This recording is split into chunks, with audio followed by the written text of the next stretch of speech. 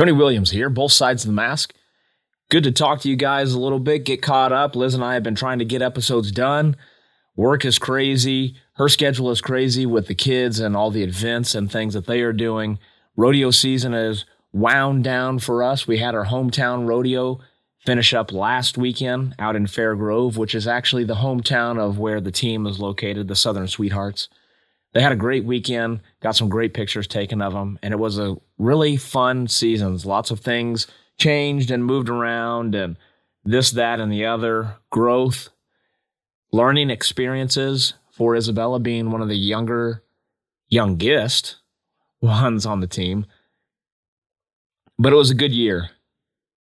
Look forward to continuing her growth in horse riding and all of the other things that she plans that she wants to do with it. Would like to see her do some things, and I know she has some plans in mind. She wants to start trick riding, so hanging off the sides of horses. I'll have to post some pictures of her coach and then one of the girls that's also a mentor to her doing their trick riding. It's kind of some crazy stuff. But Liz and I wanted to get a power chat in this weekend. You might have heard hers post, and she talked about conferences. So I wanted to jump in and cover another rule set that we have. Check out our sponsors, Diamond Umpire Academy, Tom Davis Sports Recruiting, Move Period with Destiny Robinson. Liz is actually at a camp this weekend. Mike Burwell in Columbus, Ohio, had a camp. Heard that it's really going great this weekend, doing some video training, and now they're doing their game stuff. And then I think they'll meet back up and go over some stuff this evening. And then I think that actually some of the evaluators will have a game at Ohio State, and the campers will get to watch them work and see if they're able to practice what they preach. All right. So Liz and I have talked to some umpires, and this seems to be a new rule that has been affecting some people and the way that they think about it. So what I want to talk about is legal position in the batter's box. And this is going to be the legal position at bat ball contact. We're talking illegally batted ball. The rule portion of this changed, and the NCAA rule is different than every other softball rule book. Keep that in mind. This is just for NCAA. I'm not sure why we changed it. I know that we had one super regional game that happened. This call was made a lot during it. And then the next year we decided that we wanted to change the rule. I watched that game, was not upset by any of the out-of-box calls that were made. Lo and behold, coaches get together. They're the ones that write the rules, and we enforce them, and they decided to make a rule change. So this is how the rule was changed and how it is written now. At the moment of bat ball contact, the batter may not contact the pitch when any part of her body is touching the ground outside the batter's box lines. Any part of her body cannot be contacting it. Her toe is any part of her body. Her hand is any part of her body. So if for some reason she's sitting on the ground and she's got a whole leg on the ground outside of the batter's box, you're going to have an illegally batted ball. That part of the rule has not changed. It's the same as it was the two previous rule books. What has changed is the effect. The effect now will be a delayed dead ball is signaled. The coach of the defensive team shall choose either the result of the play or the standard effect of illegal contact, which now will be a strike on the batter and the base runners return to the base legally occupied at the time of the pitch. If this is the third strike, whether his ball is fair or foul, the batter is declared out. The rationale for this, to create consistency with the penalty for an illegal pitch by the pitcher. The current effect for illegal contact of the pitch by the batter is too harsh.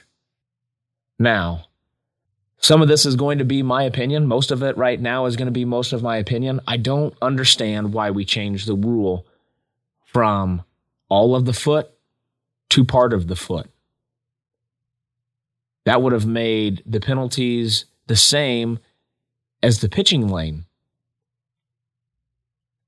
If part of the foot is touching the line in the pitching lane, it's not an illegal pitch. Why did we decide that we would change the batter having part of the foot touching the line and part of it outside the box is illegal? Left-handed slappers most likely would like to hit the ball to the left side of the infield or outfield. You see a lot of pitches for slappers to the outside of the plate, so we're pitching it right where they want it anyway. And why are we doing that? Because we are trying to get a little bit of a pinky toe outside of the box. Throw it in on their hands. See what happens there. I don't know. I'm not a coach. But to me, when I pitched, if I noticed that a player was trying to hit the ball the other way, I was throwing it inside. I wasn't throwing it outside to give them that advantage to hit it the other way. Got a runner on third base and you got a right-handed batter, I'm not throwing him outside pitch. I'm not going to throw it and let him hit it to right field. I don't get it. I don't understand why we needed to change it and be different than any other rule book, but we did.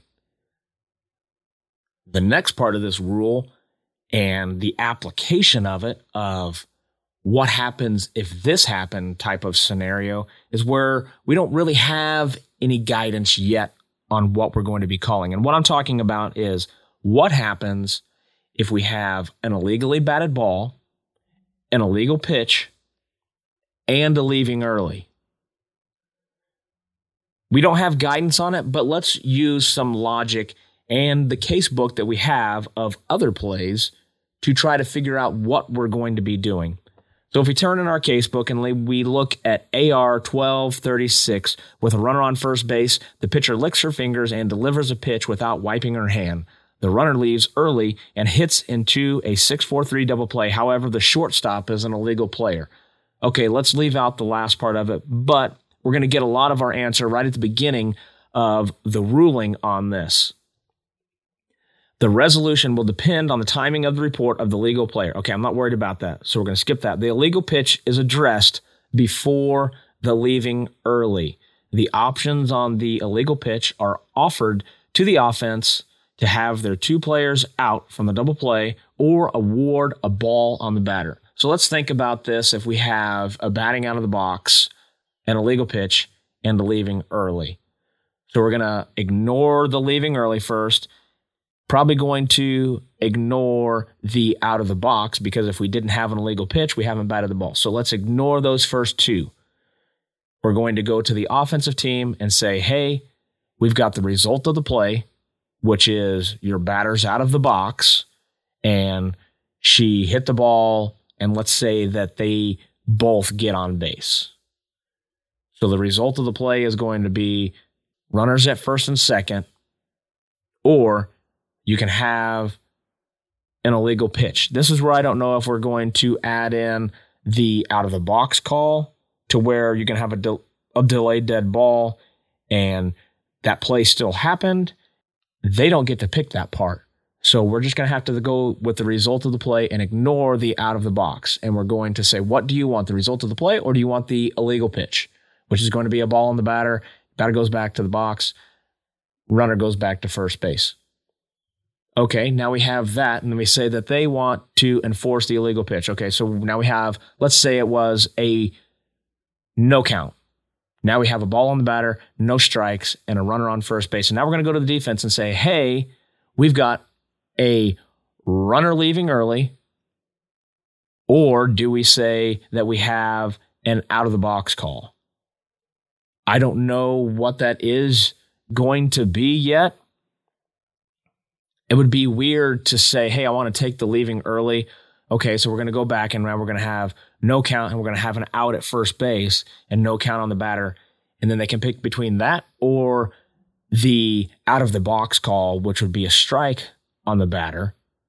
And the runner goes back to first base and we just ignore the leaving early. I don't know. I assume that it's probably going to be you either take the out of the box or you're going to take the leaving early in this situation. We'll find out more when the case book comes out and be able to communicate a little bit more on that.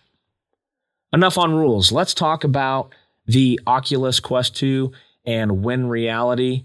I've been using it. They've been adding updates. I wish we could get a left-handed pitcher. Even before I get a catcher, I would rather have a left-handed pitcher. I've gone in, and if you go to the batting cages, there's a catcher that's there. You can stand in the way of the umpire that they also have in there. I would just like them to move that over there into it. Their developers are trying to get this hitting thing all taken care of. Push where I can. If you guys reach out to them as well, say, hey, man, I'm an umpire. I love using this. I would just like to have a catcher in the pitch recognition area. You know, I use it a lot. I'd like to use it more, and for it to be a benefit to me more is if we had somebody in there. But I can tell you that it helps. I can tell you that using it helps. I didn't have a lot of games last year, and I did have a big series that came up, and I was using the crap out of it right up until I got to my series, and then used it before I went out to my plate game. I didn't have a ton of plates on the year, and it was a big-time plate, probably one of the bigger plates that I've had in a while, and I went out and I felt really good about it. Is there going to be some pitches that I want to have back? Yeah. Did I want to call some? Yeah. Maybe was there one outside that I called that shouldn't have been called? Maybe. But we're all our worst critics.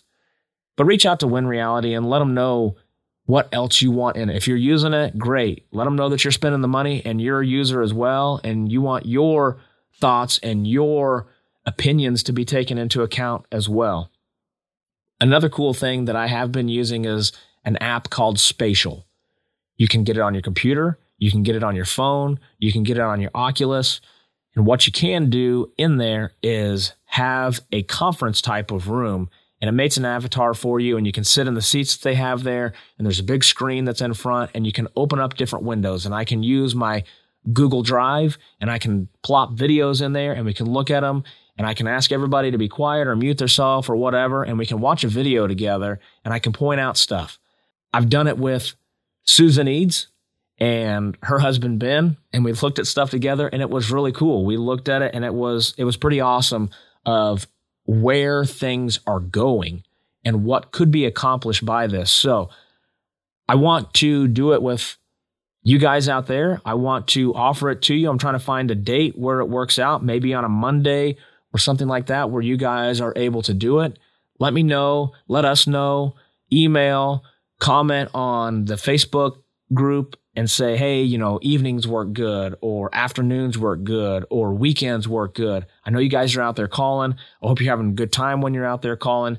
But I need to know like where you're going to be, what's going to be going on, so that we can try it out for real and see if it's something that we can make into a regular type of situation and offer a quote unquote training camp type of situation. Not going to be on-field instruction, but at least we can watch videos together and talk about the things that we do and how we approach and how we handle things and how we handle our calendars and how you work with other umpires that may treat you differently. How do you work with coordinators? What would you do in this situation? Hey, that was you on the play, Tony. What did the coach come out and say to you? How did you handle the situation? What did you guys post game?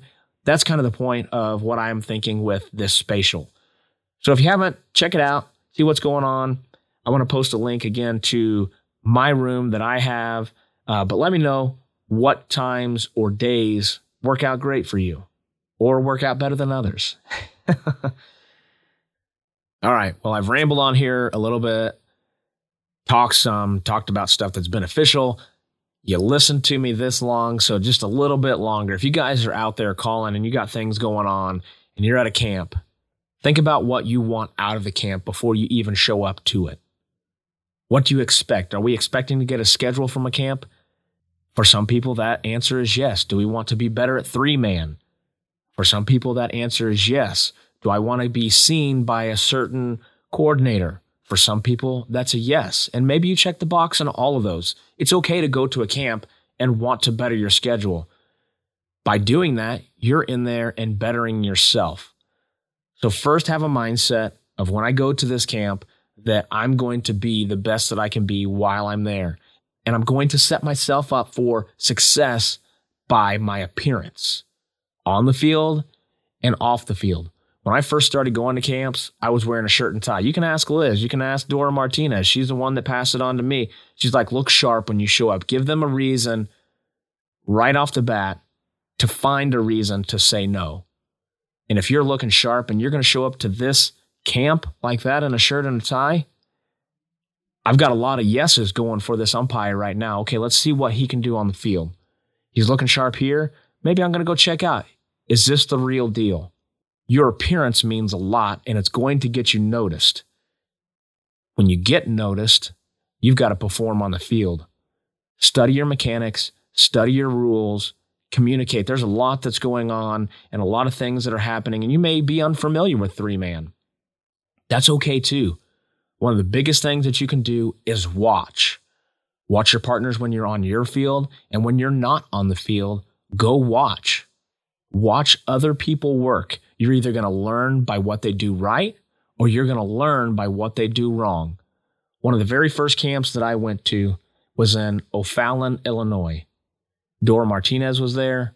Sally Walker was there. John T. Studley was there, had just come off his World Series. And this is the first camp that I'm at.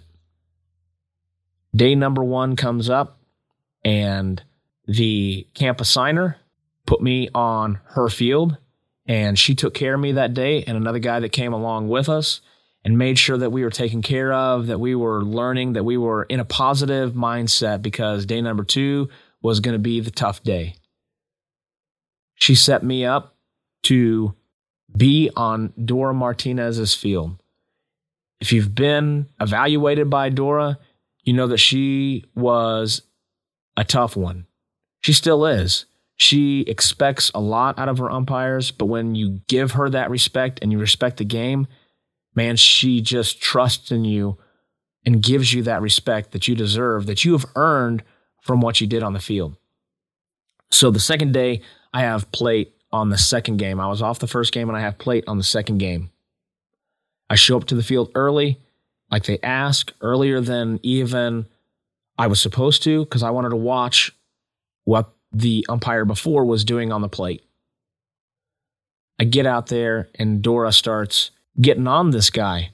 A ball was put in play, a runner was coming home, and it was point of plate that he needed to be at, to just watch. He was too close to the plate, and he wasn't really watching anything, and Dora's saying, point of plate, get to point of plate, get back, get to point of plate. The play gets over, the umpire comes back, and he goes, did I need to be somewhere else? And she said, well, did you get that by, I said, go to point of plate? She's like, yeah, you needed to be somewhere else. So the play goes back, the ball's in the circle, play continues, and she's standing there next to me. And I said, would it have been better if he'd at least got back to the dirt grass line? She goes, I would have been happy if he'd have done that. And to me, I asked a question. I got the answers I needed from the person that was getting ready to evaluate me, and I set myself up for success. So when I had a play and I knew that I needed to be at point of plate, I knew that I at least went to the dirt grass line and probably stood with both my feet in the grass. I can't remember how everything went or what she said during it, but I had a great camp. She picked me up and worked me in her Division II conferences. The very first year that I was there, I got some non-conference stuff from other coordinators, but that is my story of how I set myself up for success to move forward and be a success at the camp. I went into it not really knowing what I wanted from it. I mean, I wanted a schedule.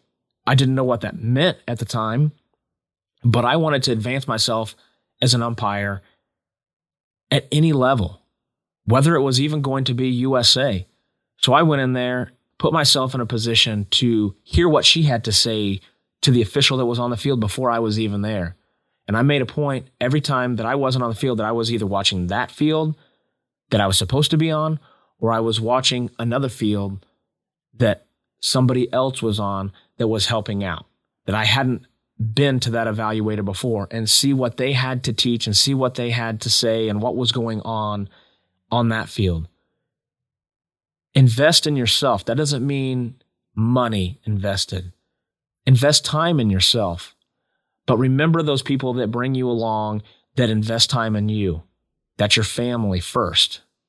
That's the evaluators that you have. When you get done with the camp, who has sent an email to an evaluator that they had at a camp? I have. I will usually send one to every evaluator that I had at the camp and thank them for taking the time out of their schedule. Yeah, they're getting paid to be there, but they didn't have to.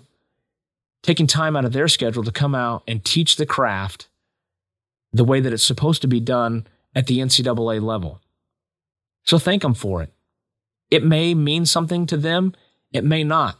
What it means to you is that you have enough forethought to thank somebody for taking the time to invest in you.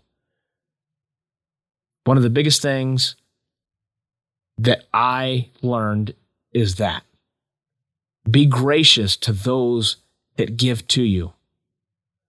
So while you're out there, while you're doing games, while you're going to camps, while you're studying, first and foremost, be excellent.